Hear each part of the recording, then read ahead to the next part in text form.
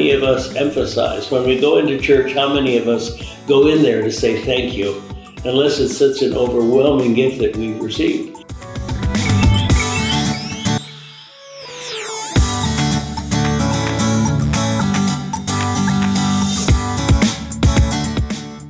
Even in the medical community, suffering is looked upon, death is looked upon as a failure on the part of the medical community. That's the big enemy. Mm-hmm. And suffering is right next to it, you know.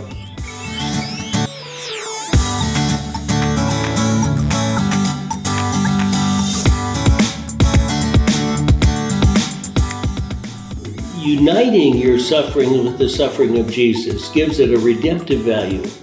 And I suppose you have to have faith to believe that.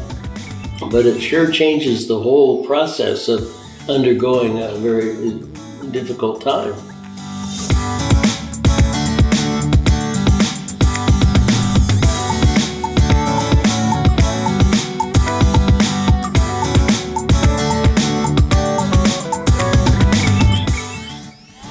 Here's your host. Good evening and welcome. I'm Tony Miller with KCDM, and I'll be your host for the show this evening. Thanks for joining us for this week's episode of Pastor's Perspective. We appreciate you lending us your ear for an hour. We are in the 27th week of Ordinary Time, and we will be previewing the Gospel of Luke for the 28th Sunday of Ordinary Time. October is Respect for Life Month, and since we didn't finish our discussion last week, we'll continue our discussion about the sanctity of life from conception to natural death and how that impacts us. Welcome to the Posse tonight. We have Father Mike. Hello. And Father Marty. Hey, everybody. And Father James. Hello, everyone. And Father Dennis is on vacation and a mission. A retreat? We don't know. He has crossed the river into the unknown. Okay. So Father Dennis's seat is absent tonight. Well, welcome, everyone. We're glad you're here. In our news and notes tonight, let's start off with the Eucharistic adoration procession from St. John's to St. Paul's with the Notre Dame students. How'd that go? It went fantastic. So today we had approximately 290 students along with 15 to 20 staff members. And then a handful of parishioners that joined us on a Eucharistic procession walk from St. John's to St. Paul's. So it was an opportunity for us in this Eucharistic revival to come and center our lives around the Eucharist, but then also to take Christ out into the streets. It was a wonderful, powerful experience for many of our youth. Just being able to process and really, kind of take in, following Christ in an actual physical way. And you didn't get lost? We didn't get lost, but the best part of all, Father Phillips. What was that? Is that the monstrance never dropped. Oh, you never dropped Jesus? It never dropped. But I had my cane ready in case it did. So the story with that was when we kicked off the Eucharistic revival for the diocese, we had it up at the cathedral where we were going to process down to St. Anthony's. Well, unfortunately on the journey, the first altar we stopped at right outside the cathedral doors, well, the Holy Spirit was really coming out of the cathedral or maybe around the cathedral, and it tipped Jesus over and off the altar. Oh, no. Jesus took his first fall. Well, so as we were journeying, Father Dennis was going to carry the monstrance. So before it was his turn, Father Marty looks over at him and says, "If you drop Jesus, I'm hitting you with my cane." So Father Dennis takes the monstrance and he starts walking. Well, due to Jesus' first fall, Jesus was not entirely securely in the monstrance. Oh, no. And unfortunately for Father Dennis, Jesus came out and fell for the second time. Oh. And I think the women of Jerusalem and Davenport were weeping. Yes. But nobody wiped Jesus' face. This wasn't supposed to be a way of the cross. He only fell twice. So thankfully today, he did not fall at all. We didn't get stopped by a train. It was a good day. Good deal. And I want to give a thanks, shout out to, especially on this feast day of St. Michael when we're taping, to the police who helped us out today. Thank you so much for your help. I also say a big shout out to our religion teachers, Jennifer Baxter and Maria Roth. Yes. For all the time that they did to just kind of plan through it and work with the students, help them to understand, what is this that we're going to do so that the kids can enter more fully into the experience. Very good. Wonderful experience for them. And let's talk about the Engagin' Cajun, who's coming in October for our pastoral mission. Yeah, so Monday, October 17th through the 19th, the Engagin' Cajun Mike Patton will be here. And did I pronounce that right? I think it's Patan. Patan. Okay, my bad. But he's going to be here for a 3-day mission on the themes blessed, broken, and sent. He is really engaging. He is really a powerful speaker. We're going to start each night with food and then come over to the church at St. Mary and Patrick for about 15 minutes of music, and then he will speak for an hour and 15 minutes. Oh, he's dear to my heart. Dear to my heart. Who preaches longer, Father Phillips or Mike Patan? There we go. But no, I really am excited for this, and I hope that the good news is he has given permission for us to live stream as well too. So maybe there's some people listening that can't get out and see him, so join us on the live stream. But also, if you can be there in person, it is just wonderful. All right. Very good. Hopefully between now and then we can get the network reliable over there. The wireless has been a little fidgety, so okay. I'm trying to get that fixed. So we'll pray to St. Gabriel, whose feast day is also today because he is the patron of telecommunications. Well, there we go. Wonderful. I'm praying to the wrong guy. That's what's going on. We Michaels don't know much about happy feast day, by the way. You're welcome. You're welcome. Thank you. I always say the same prayer to St. Anthony all the time. Do you? Yeah, Anthony, please come around. I've lost my mind and it must be found. You see what I got to put up with? You poor thing. We haven't even started and I've lost control. And Father Marty, you also wanted to talk about the Upon This Rock campaign. Yes, we're going to kick it off the weekend of October 8-9. So the gospel that we're going to be talking about. But this is a diocesan capital campaign. We're hoping as a diocese to raise $28 million with 60% going to priest aid and retirement, 20% for vocations, and then 20% comes back to the parish. And so one of the people sitting around the table tonight is a Burlington native, Father Mike. I am. And so this is for our priest. And I read one of the case statements that another pastor said. He goes, it's a little uneasy for him to talk about a campaign that's going to help him, not just now, but also in the future. But we do this because of our priest, not past, present, and future. Very good. All right. Any other news that we need to squeeze in here? The Cardinals own the Central. I heard that. Okay. Just thought I'd throw that out. Being a Cub fan, I don't know that thrills me, but that's okay. Well, Jesus loves you anyway. Okay. All right, Father. He's even throwing darts at you tonight, Tony. I'm a big target. Okay. Father Marty, you have an opening prayer for us to get us started? In the name of the Father, Son, and Holy Spirit. Amen. Father and maker of all, you adorn all creation with splendor and beauty and fashion human lives in your image and likeness. Awaken in every heart reverence for the work of your hands and renew among your people a readiness to nurture and sustain your precious gift of life through Christ our Lord. Amen. Father, Son, and Holy Spirit. Amen. Thank you, Father Marty. You're very welcome.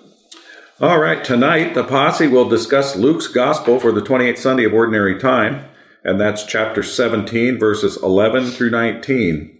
In this reading, Jesus heals 10 lepers who beg for pity, but only one, a Samaritan, this foreigner, as Jesus refers to him, returned to thank God. And Father Mike, you have the reading tonight? I'd be happy to do so. As Jesus continued his journey to Jerusalem, he traveled through Samaria and Galilee. As he was entering the village, 10 lepers met him. They stood at a distance from him and raised their voices, saying, Jesus, Master, have pity on us. And when he saw them, he said, Go, show yourselves to the priests. And as they were going, they were cleansed. And one of them, realizing that he had been healed, returned, glorifying God in a loud voice. And he fell at the feet of Jesus and thanked him. And he was a Samaritan. And Jesus said in reply, 10 were cleansed, were they not? Where are the other 9? Has none but this foreigner returned to give thanks to God? And then he said to him, Stand up and go your way, for your faith has saved you. The Gospel of the Lord. Praise to you, Lord Jesus Christ. Thanks, Father Mike. It seems like Jesus' entire life was spent journeying to Jerusalem, wasn't it? We start out with this one again. They're still journeying to Jerusalem. Weren't the Samaritans enemies of the Jews, or at least outcasts? What was a Samaritan doing with the 9 other lepers? Were they just hanging out and they, since they're all lepers, they don't really pay that much attention to the religion? Or what do we know about that? Well, as a leper, you're going to be an outsider. You're going to be forced from the community. There's that fear that you could infect and make others unclean. So you've been kicked out of the town. So if you're kicked out of the town, well, you potentially could form a community with other lepers, whether they be Samaritans, Gentiles, Jews, wherever they might be, which would explain why there's one, an outsider with the regular posse. The separations that happen in normal society kind of break down when you get into the leper community. To an extent, I would argue, just because as a leper, you've been kicked from the main community. Interesting. They had to have had some faith when they encountered Jesus, didn't they? They had to believe Jesus could heal them before they asked, right? I think they were grasping for anything that would help them. Leprosy is such a terrible disease, so terrible that the non-lepers didn't want to have anything to do with the lepers. Here Jesus comes along with his reputation of being a healer of soul, and not of souls so much then as bodies.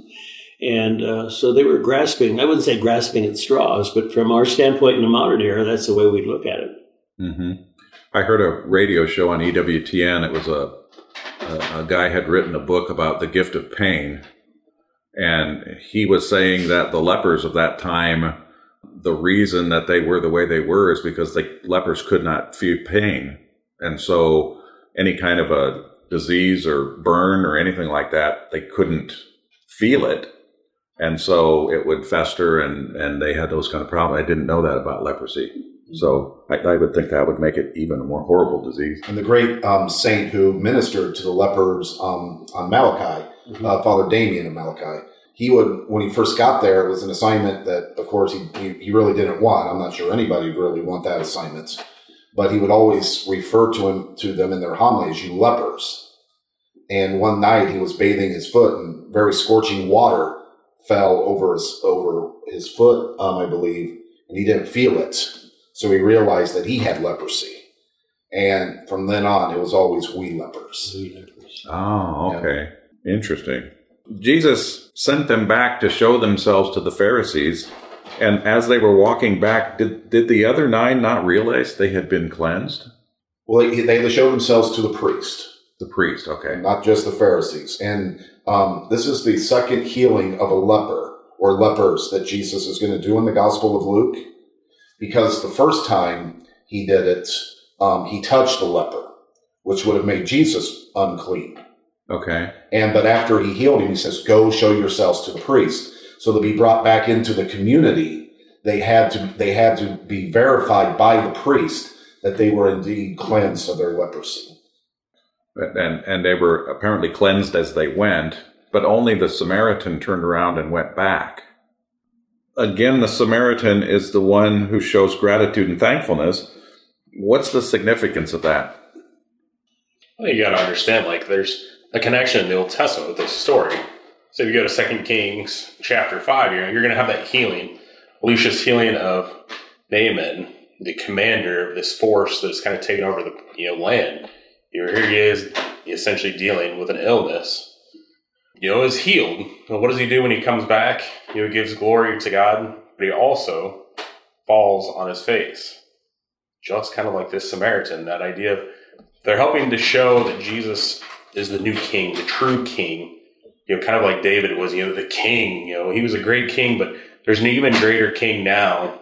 So trying to draw that connection with the Old Testament and the New Testament, showing Christ being that fulfillment.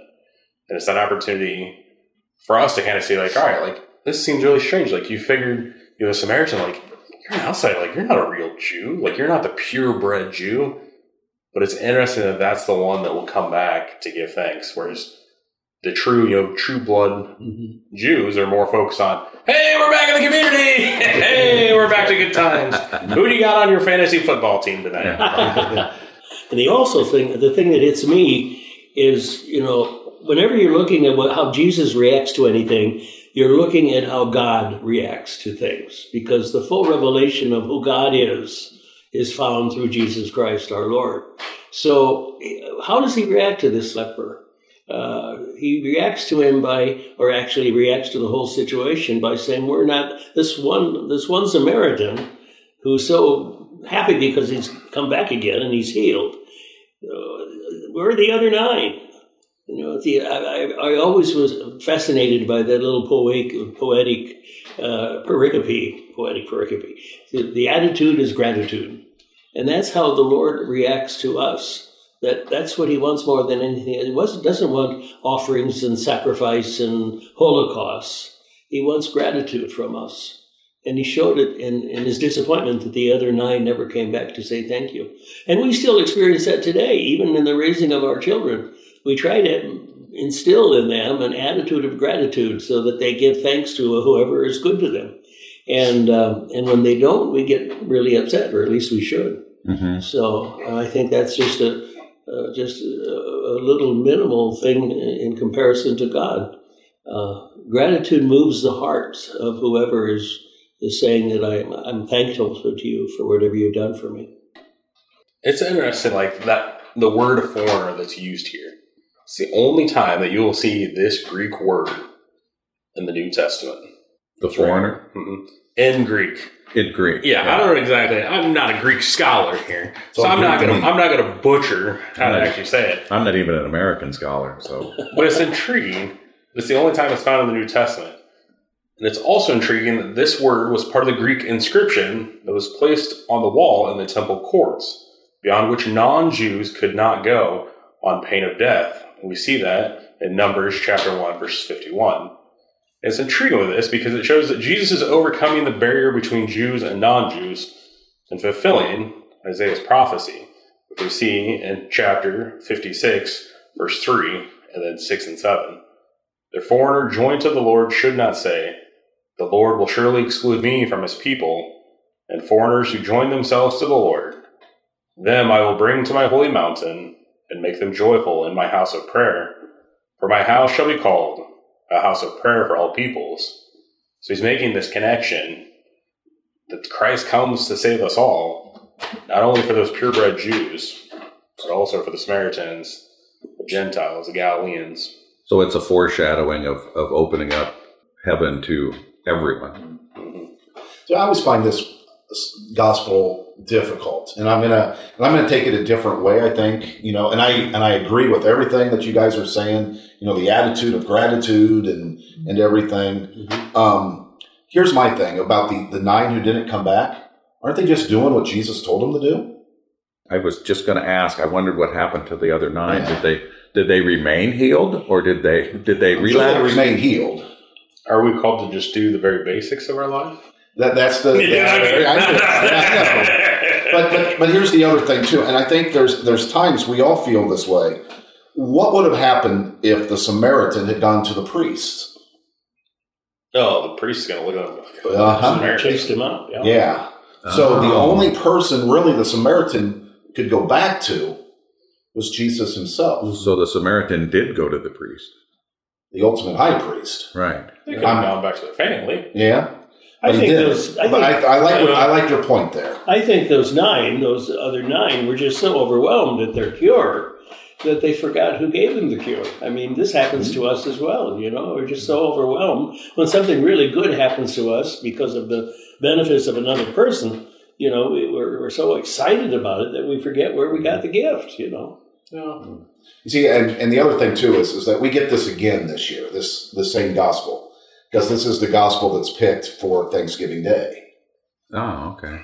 So when we celebrate Thanksgiving, we're going to preach on this, that theme, as you said, Father Mike, of thankfulness. And I think, too, that's a good point. Yeah. I think you're both making good points here, that, sometimes we forget who we received the gift from. Mm-hmm. And it's a lot like, it's a cutesy story, but, the little girl went to her first birthday party and mom handed her the gift and says, now when I come pick you up, make sure you say thank you to the mom who invited you. Okay, Mom. And she comes out real excited and she jumps into the back seat of the car and first thing Mom says is, did you say thank you? Well, no. Young lady, What happened? Well, my friend in front of me said, thank you. And she said, oh, don't mention it. So I didn't. That's great. Like I said, a little cutesy there, but Out of the mouths of babes. To me, you wonder, like, for us, like, how many of us are going to be like those Jews, huh? Like, we've had this powerful encounter with God. Like, maybe it's when a low point in our life, and when things are good again, well, I don't really need God right now. Like, my life's pretty good. Like, Well, look at our own prayer lives. I'll speak for myself rather than you guys. But, how many, when you divide your prayers up into categories, how many put any real emphasis on prayer of thanksgiving rather than prayer of petition or prayer, asking forgiveness of sins and all that? How many of us emphasize when we go into church, how many of us go in there to say thank you, unless it's such an overwhelming gift that we've received? Another thing that I find, I'm no Greek scholar either. I had 2 years of Greek and I don't remember one word of it, except for one word, Eucharistia. Eucharistia. It's a Greek word and it means thanksgiving. And that's the word that we use for Mass, the Eucharist. So I think that's, that's almost bone-chilling when you think about it in terms of what we're talking about tonight. I was just thinking, like, Thanksgiving, like, how well do we do it in prayer? Like, how many of, us around the table, how many of our parishioners, take that moment after communion to truly thank God for this great gift? Like, how many of us think to ourselves, like, all right, well, if I can make it to high meeting here, like 10 more minutes, like, hopefully there's not too many more announcements, and I'll make it out of the parking lot here just in time. Right. Well, that will give everyone something to think about when we get done with the reading and the homily at Mass. You can all give thanks. So that wraps up our discussion for Sunday's Gospel. If you're just tuning in, we are talking with Father Mike, Father Marty, and Father James, who are taking up the reins tonight in the Posse. Thanks for tuning in. We're happy you are with us. If you like what you hear tonight, tell someone about the show. Now we can move on to the next part of the show. This week, in honor of October being Respect for Life Month, the second half of the show will continue our discussion about respecting life from conception to natural death and some of the ways our society has failed to uphold that basic human right. Let's pick up where we left off last week and finish our abortion discussion. And I don't want this to go on a whole long time because we've already done a whole hour on abortion. And I promised everybody the whole thing wouldn't be about abortion when we started. So I want to shift gears just a little bit. Is there a component of respect for life when talking about contraceptives? Many people think that conception does not happen while on contraceptions. So a concern for life is not an issue. It's okay. Is it okay according to church teaching? Because my understanding is that conception does happen and the contraceptives in most cases keep it from being fulfilled.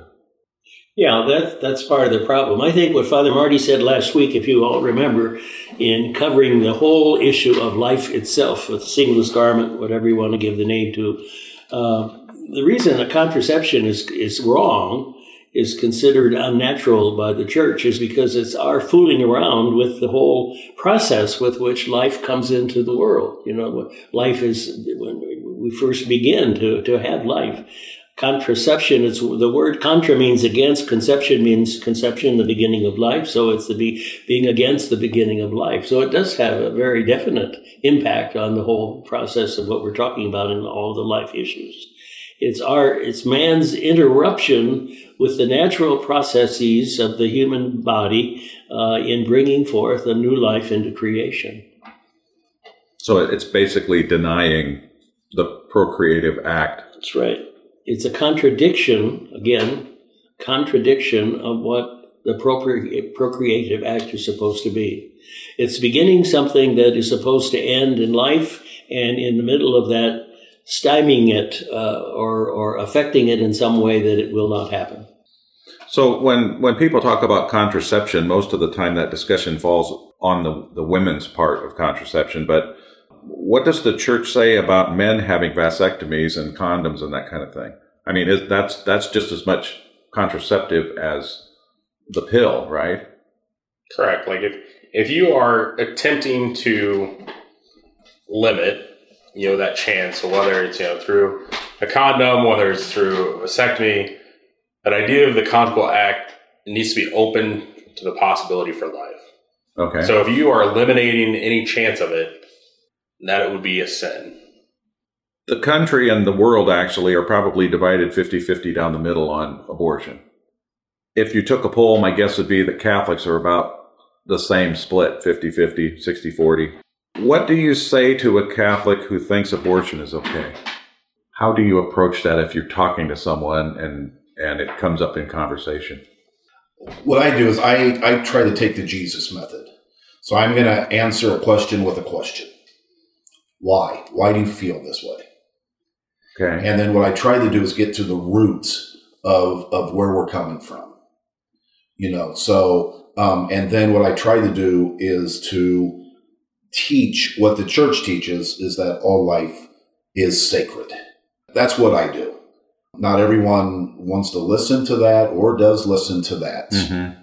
And one of the things is, it goes back to something we said last week, until we have the eyes to see that all life is sacred, a sacred gift from God, then a lot of times we're going to have a discussion that whatever feels best for me is the right thing to do. Right. When it really isn't.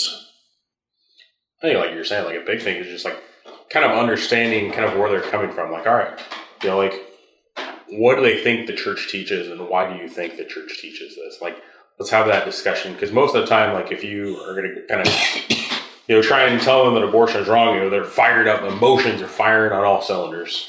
Right. So it's, all right, like let's talk about this. Like, why do you think the church, it's been here for 2,000 years, why do you think it teaches that, abortion is wrong? Oftentimes you're probably going to get the answer of, Father, it's an old church. It needs to get with the times. Yeah. But there's an advantage to having that long time to sit and be able to think through something. Mm-hmm. And also, it's interesting. I don't mean to interrupt you, but the whole attitude of being against abortion goes all the way back into pagan times. It's not just something that the Catholic Church made up. Hippocratic Oath says, first of all, in healing people, do no harm. And it spells out the fact, do no abortion. And so I think that's a very important thing. It's an interesting progression when you look at the whole so-called pro-life movement. At first, they tried to say that it isn't a human being, it isn't life. Now science, not the church, but science have proven that it is a human life at the very beginning. Conception takes place at the very beginning of the union of the male and the female cells. And at that very moment, there's a whole new being there, even though you can't see it as we see ourselves today. But you leave it alone, don't fool around with it, and it will grow, not into a horse or an elephant or a pig. That comes later on. But it grows into a human being. And so we don't want to fool with that. And even pagan science, I'm not saying science is pagan, but even way back in the times of the pagans, in their understanding of science, they said, do no harm. And so that's the way I explain it to people when they really want to get into it. My wife and I had a miscarriage, our third child, we miscarried. And when that happened, I held the baby in my hand, and he was about 12 weeks old and fit right in the palm of my hand and had 10 fingers, 10 toes, eyes, nose, mouth. I mean, it was a perfectly formed little human being. That's usually the story I tell when I run into that with somebody. When you think about the potential of all the babies that have been aborted since 1973, what's 60 to 70 million babies who were never born, think of the contributions they might have made to the world. It was I hope I didn't tell this last week, and if I did, I apologize, but there was this is when Bill Clinton was president, and Hillary Clinton got to meet Mother Teresa. Mm-hmm. And Hillary said, well, why hasn't God given us a cure for cancer yet? And Mother Teresa's response was, how do we know he didn't? And we didn't abort that child. Right, exactly. And I just think that, there's so many, contributions that could have been made, just lives enriched, lives that never had a chance. And that's the sad part. It really is a tragedy for the entire world. And it's not just America, it's all over the world. So, okay, well, let's move on. We got several other topics to do here. We're going to jump out of the frying pan and into the fire and move on to the death penalty. Ouch. So let's start with, what is the church's official teaching on the death penalty? I know, was it Pope Francis that made a comment on an airplane coming back from somewhere that stirred the whole death? The catechism. Yeah. He updated the catechism. I'll read the old, then we'll go with the new. Okay. Do you have the new? No, but I can look at the name. Okay. But 2267. Assuming that the guilty party's identity and responsibility have been fully determined, the traditional teaching of the Church does not exclude recourse to the death penalty if this is the only possible way of effectively defending human lives against the unjust aggressor. Okay? If, however, non-lethal means are sufficient to defend and protect people's safety from the aggressor, authority will limit itself to such means, as these are more in keeping with the concrete conditions of the common good and more in conformity with the dignity of the human person. So there was, under St. John Paul II, there was because people would quote the catechism that the church accepts the death penalty. You got to read the whole thing. Mm-hmm. For him, it was a last resort. Right. And I think that's something that we definitely have to keep in mind. And even John Paul II would make a proviso when people would say that to him, in that he'd say that it would be an extremely rare situation where what you just read would not be in effect. An extremely rare situation, so that the death penalty could be enacted. He called it. He didn't just say he's rare. He used a stronger word, and it escapes me now. But well, here it is. Without definitely taking away from him the possibility of redeeming himself, right. The cases in which the execution of the offender is an absolute necessity are very rare, if not practically non-existent. That's what I was trying to get at. Right. Yeah, because when you think about making an error where you have an innocent person on death row, I mean, that alone, it talks in there about the guilt has been proven and, it's identified and everything beyond a doubt. But we know that errors do get made. So as far as I'm concerned, that alone should be reason enough that the death penalty should not be used. But, we're dealing here with human emotion. And when you have a case where somebody goes into a school with a gun and shoots up little 5 and 6 and 7 and 8-year-old kids, the common response to that among people is kill him, get rid of him, look at this horrible thing. Or you have a rapist who's going around raping young girls. The human reaction to that, the emotion to that, is to destroy the person. I go back to the scriptures. Father James was talking about the Old Testament earlier, In the Old Testament it says, vengeance is mine, saith the Lord. So when we have, even though it might seem that justice is on our side in wanting to end the life of this monster, this demon who's done such terrible evil, vengeance is mine, saith the Lord. And it's not up to us to take into our own hands the role that God himself will take. So here's the update that Pope Francis did May 11th, 2018. So it's 2267 in the Catechism. Recourse to the death penalty on the part of legitimate authority following a fair trial was long considered an appropriate response to the gravity of certain crimes and an acceptable, albeit extreme, means of safeguarding the common good. Today, however, there's an increasing awareness that the dignity of the person is not lost even after the commission of very serious crimes. In addition, a new understanding has emerged of the significance of penal sanctions imposed by the state. Lastly, more effective systems of detention have been developed, which ensure the due protection of citizens, but at the same time do not definitively deprive the guilty of the possibility of redemption. Consequently, the Church teaches, in the light of the gospel, that the death penalty is inadmissible because it is an attack on the inviolability and dignity of the person, and she works with determination for its abolition. Abolition. Yeah, that word. Worldwide. That's it. Good. Isn't it interesting? I sit here and listen to Father James read that, and I'm just amazed at how simple, how logical, how calm those words are in the face of the human emotion of vengeance. I think if we as priests could preach that in the same way that he just read it, maybe without the big words, that's not his fault. That's the way they have to. They want words that say exactly what they want to say. But if we could just preach that, maybe people wouldn't be so much in favor of the death penalty. We were talking before we went on the air, when we go from abortion to the death penalty, it's like jumping from the frying pan into the fire. And it is, because most people, you'll split your congregation right down the middle pretty much about the death penalty, simply because of the human emotion involved against the people who perpetrate such horrible, horrible crimes. That's understandable. But it's not the way that Christ would act. Because I think so many people look at it and say, well, Father, it says in Scripture, an eye for an eye, a tooth for a tooth. If you want to go out and kill, you know your punishment. As Tevye on Fiddler on the Roof says, that leaves us all blind and toothless. So, well, and two other, I think there's an important point that we have to make here, and then a little bit of an example, is that as a society and as a person, we have the right to protect ourselves against an unjust aggressor. Okay? Now, there are different ways that we can protect ourselves.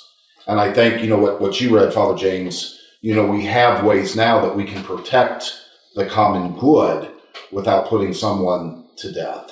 Mm-hmm. And the other thing, too, I'm reminded, as we were talking about this subject, St. Maria Goretti. Mm-hmm. I had the honor of having Mass in the place where she was martyred, because she had an unjust aggressor that wanted to have his way with her. Well, when she said no, he killed her. Mm-hmm. And she became a martyr for the faith. Well, she was canonized a saint in 1950. Her mother was still alive. Her mother was there. Well, guess who sat next to her mother? The person who took her life. Yeah. Unbelievable. Because he converted. And that's the other thing with the death penalty is there's no chance for conversion there. That's right. Mm-hmm. And if you want to read more on that, read from Sister Prajan. She works with inmates on death row. I wanted to say Katie, and I know that's not right.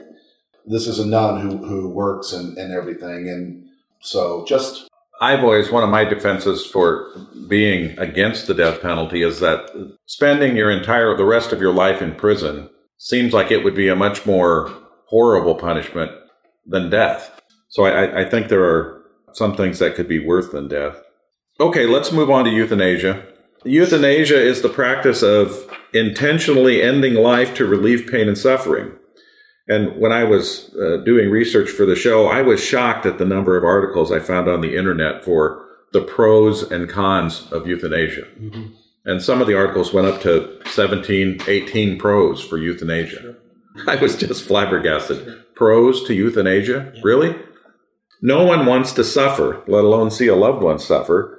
You always hear about offering up our suffering. What does that mean? There are a couple of things here. Number one, I'm not as shocked or as surprised as you are about the fact that euthanasia has such a favorable response in our culture today. It's just like Father Marty and Father James were saying, we've lost our respect for all of life. And if you lose your respect for life, or if it is significantly diminished, then what's wrong with ending life if you've got a terminal disease or you're suffering terribly? What's wrong with that? Even in the medical community, death is looked upon as a failure on the part of the medical community. That's the big enemy. Mm-hmm. And suffering is right next to it. I'm going to try to reduce, well, sure, of course you should try to reduce suffering as much as you possibly can. But suffering has a purpose in the Christian way of life. And Jesus himself taught us that. So there is such a thing as offering up, not just offering up your sufferings in the sense that, well, grin and bear it, but uniting your suffering with the suffering of Jesus gives it a redemptive value. And I suppose you have to have faith to believe that. But it sure changes the whole process of undergoing a very difficult time. Because Jesus in redemptive suffering, as I understand it, is you're uniting your suffering to Jesus' suffering. Jesus can bring good out of that. Absolutely. You can help Jesus save the world. Is that? You're able to unite yourself more closely. Like to Christ, you're able to strengthen that relationship with that of Christ on the cross. And I think so often, in the world today, it's like we look at pain, we look at suffering as, oh my gosh, like you don't want that. Like think of just all these, painkillers, oxycodone, all these things that people get hooked onto to avoid pain, to avoid suffering. We buy all these fancy little toys to try and avoid, a pain or suffering that we have in our hearts. But we know that there's going to be pain. There's going to be suffering on the life of being a Christian. That's why we have the crucified Christ on the cross, because we've got to go through the cross to get to the resurrection. We can't skip the suffering and get there. And I want to talk about two things here is, my dad, for the last 2 weeks of his life, last 12 days, was in hospice care. Mm-hmm. And we were, as the family, we were there every day. Mm-hmm. And I remember watching my dad not being able to get comfortable, and a few other things now, looking back. And I go back to a simple prayer that I found sitting with my dad. Jesus, I don't always understand you, but I trust in you. We're not going to understand suffering, but I'm going to trust that Jesus is going to make some good out of this. And I'm going to go a little bit personal because, right now, I've had 2 people ask me tonight, well, how are you feeling? I said, I'm feeling pretty good. I'm a little sore from a 6/10 of a mile walk today. Well, hopefully you're not sore tomorrow for the golf game. Hey, we'll get loosened up. And most everybody knows who's listening knows that, I've been diagnosed with cancer, and my cancer has spread into my bones, which I understand can be very painful when it progresses. I'm going to look at that as something that I can hopefully, in patience, in love, give to the Lord and for his church to unite it with him. And don't get me wrong, one of the things that the church teaches is that we can be comfortable, but it doesn't mean that I'm not going to fly to a state that I can do this and just say, I'm done. Just, take me now. Mm-hmm. So, and I think that's important because, and the other thing too is that I just want to read something here. It says the Catholic Church believes that patients should be kept as free from pain as possible until they die a natural death with dignity. Right. So we want to be able to have dignity. So we do not promote preserving physical life at all cost, but instead we teach that patients and families should focus on the virtues of fidelity, compassion, and dignity. Mm-hmm. Absolutely. And that's one of the things that Hospice House gave my dad, that he had that dignity and he has family around him. Yeah. And that's one of the things my dad, when I was talking to him while he was in his last month or two, one of the questions he asked me one day was, why do I have to suffer like this? I didn't have a real good answer for him at the time.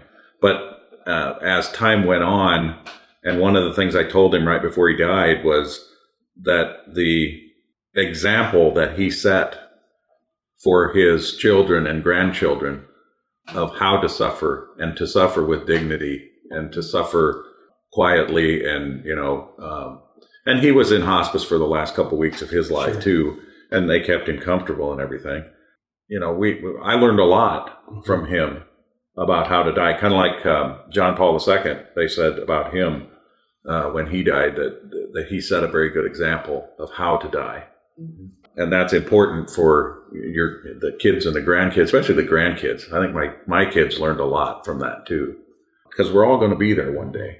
And I think even if you're not at what they call extremists, at the very end where there is a great deal of suffering and all the rest of that, I don't want to embarrass Father Marty, but Father Marty's own example of suffering and of being aware in the psychological applications of knowing that you have cancer, is an unbelievable testament to faith, Marty.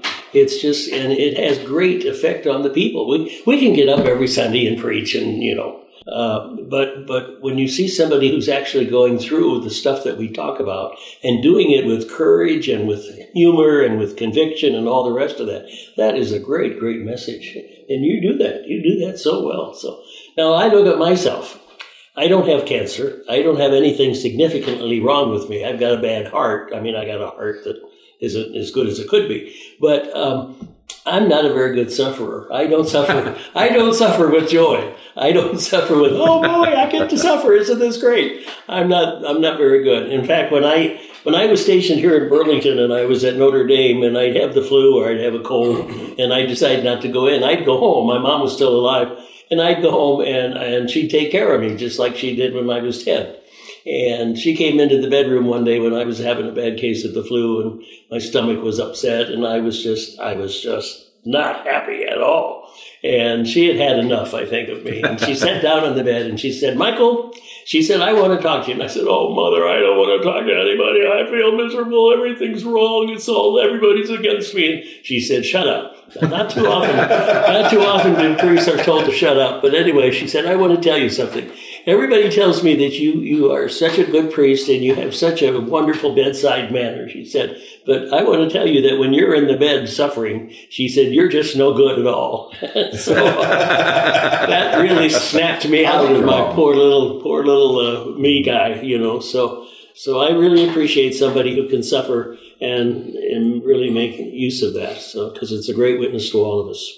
You're talking about suffering. All I can think of is, is we all encounter our sufferings. For some of us, we might encounter sufferings when we see a priest walk down the aisle and think, oh, no, this is going to be a long homily. And they say, well, hello, Mother Phillips. Cancel the breakfast reservations. We're not going to make it in time. I try not to make other people suffer, James.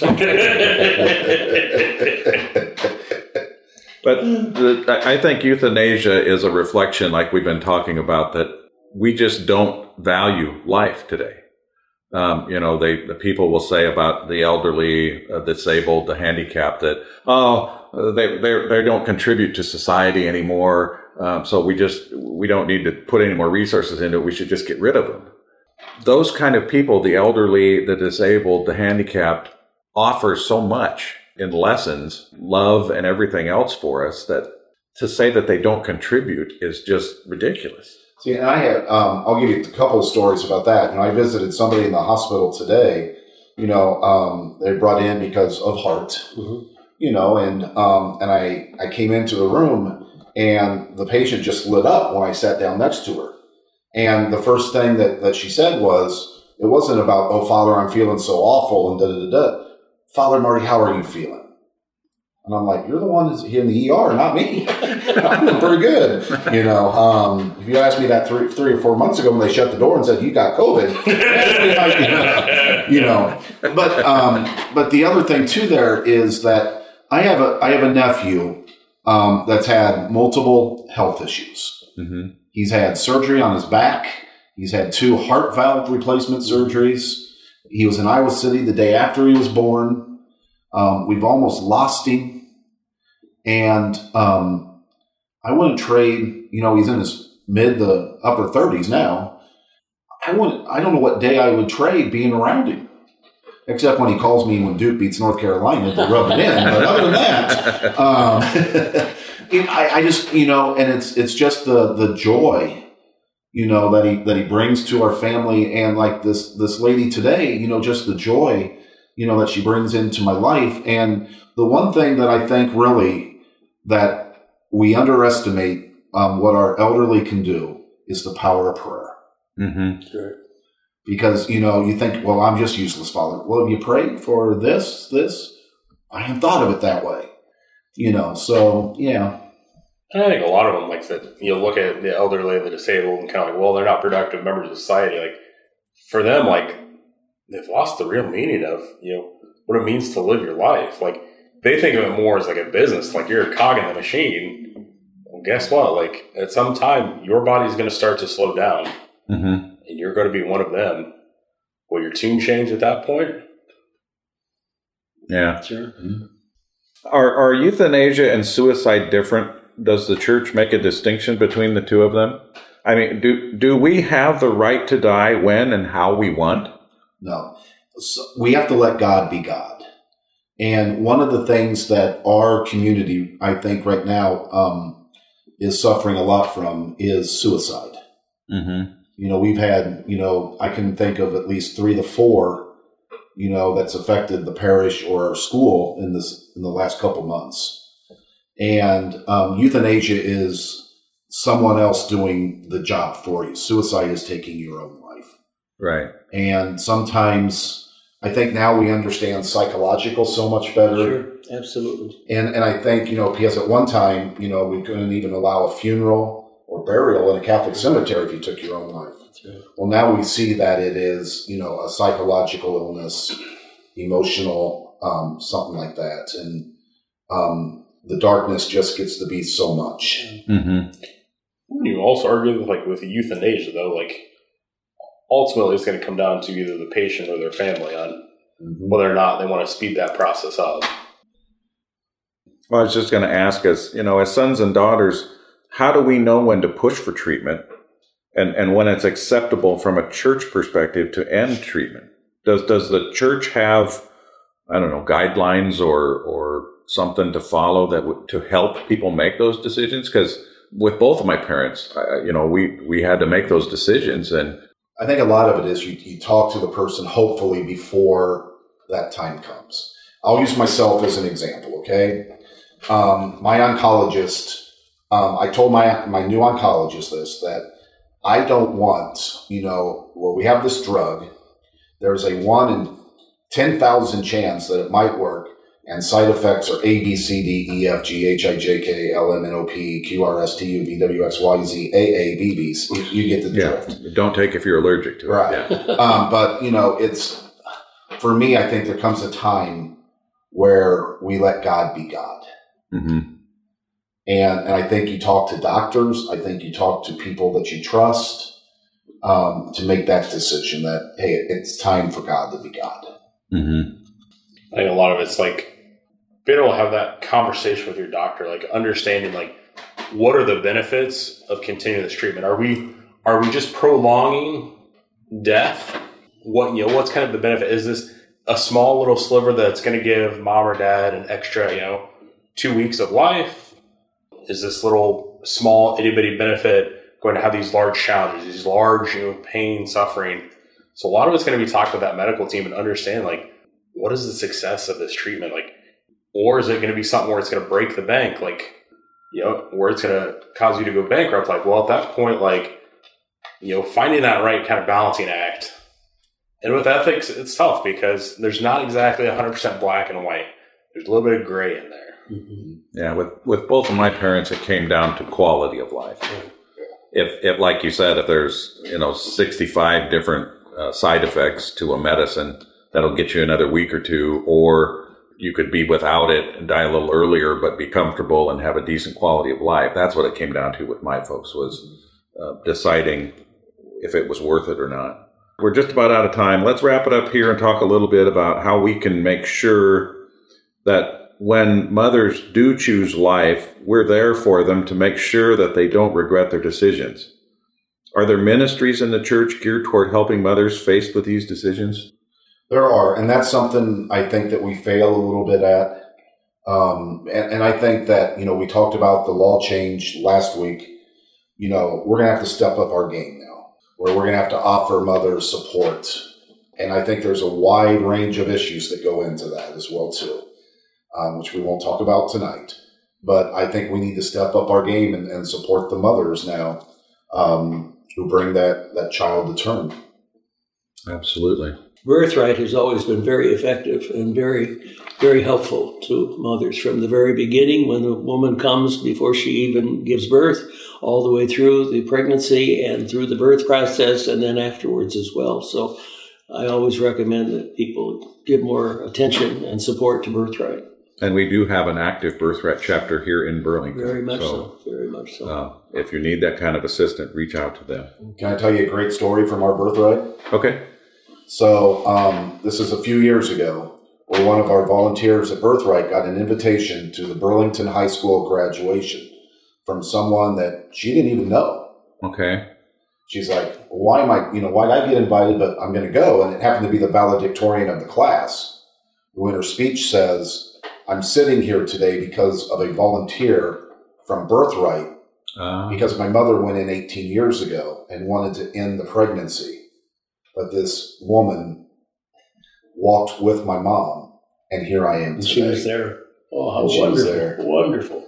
That's really a neat. miracle. Yeah, it is. Well, that is an excellent way to end the show this evening.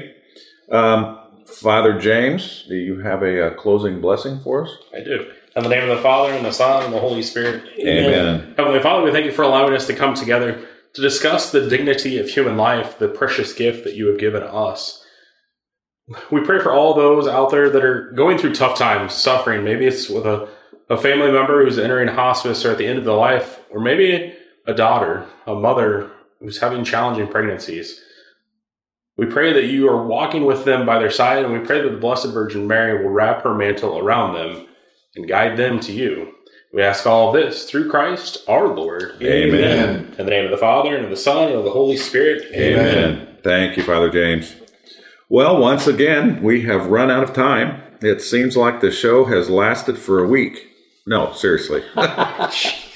Talking about the sanctity of life is never an easy discussion that is usually made more difficult in our polarized country these days. Pastor's Perspective for next week, the 29th Sunday in Ordinary Time, we will journey through Luke's Gospel with chapter 18, and we will also be talking about holy days of obligation, including solemnities, feasts, and memorials. Oh my. Until next week, remember God loves you and has a plan for your life. Jesus Christ died to save everyone, so go forth, sharing your story and making disciples. If you have fallen away from the Catholic Church, we invite you to come back to Mass. Consider this a personal invitation. We'd love to see you again. I'd like to thank the priests tonight. Father James, thank you. Thanks for having us. Father Marty. You betcha. And Father Mike. Thank you. I appreciate all of your input during our life discussion. I pray that people, when faced with life-altering decisions, will reach out to you for help and will always choose life. I'd also like to thank our listeners for tuning in. Please join us again next week on the radio. Listen on the website at kcdmradio.org or go to tunein.com and listen on the podcast. As we close the show, I want to reflect on life through some quotes I found while preparing for the show. Albert Einstein once said, "Life is like riding a bicycle. To keep your balance, you must keep moving." Lou Holtz said, "Life is 10% what happens to you and 90% how you respond to it." Angela Schwint was quoted as saying, "While we try to teach our children all about life, our children teach us what life is all about." And then there's "Always look on the bright side of life" from Monty Python. Robert Brault said, "Enjoy the little things in life, for one day you may look back and realize they were the big things." And I'll close with this one. "Greater love has no man than this, that a man lay down his life for his friends." And that's John 15:13. Please join us again next week. Thanks for listening, and good night. You can hear Pastor's Perspective every evening at 9 o'clock after the Rosary on KCDM. You can also pick up the show at 5 p.m. on Saturdays and 2 p.m. on Sundays.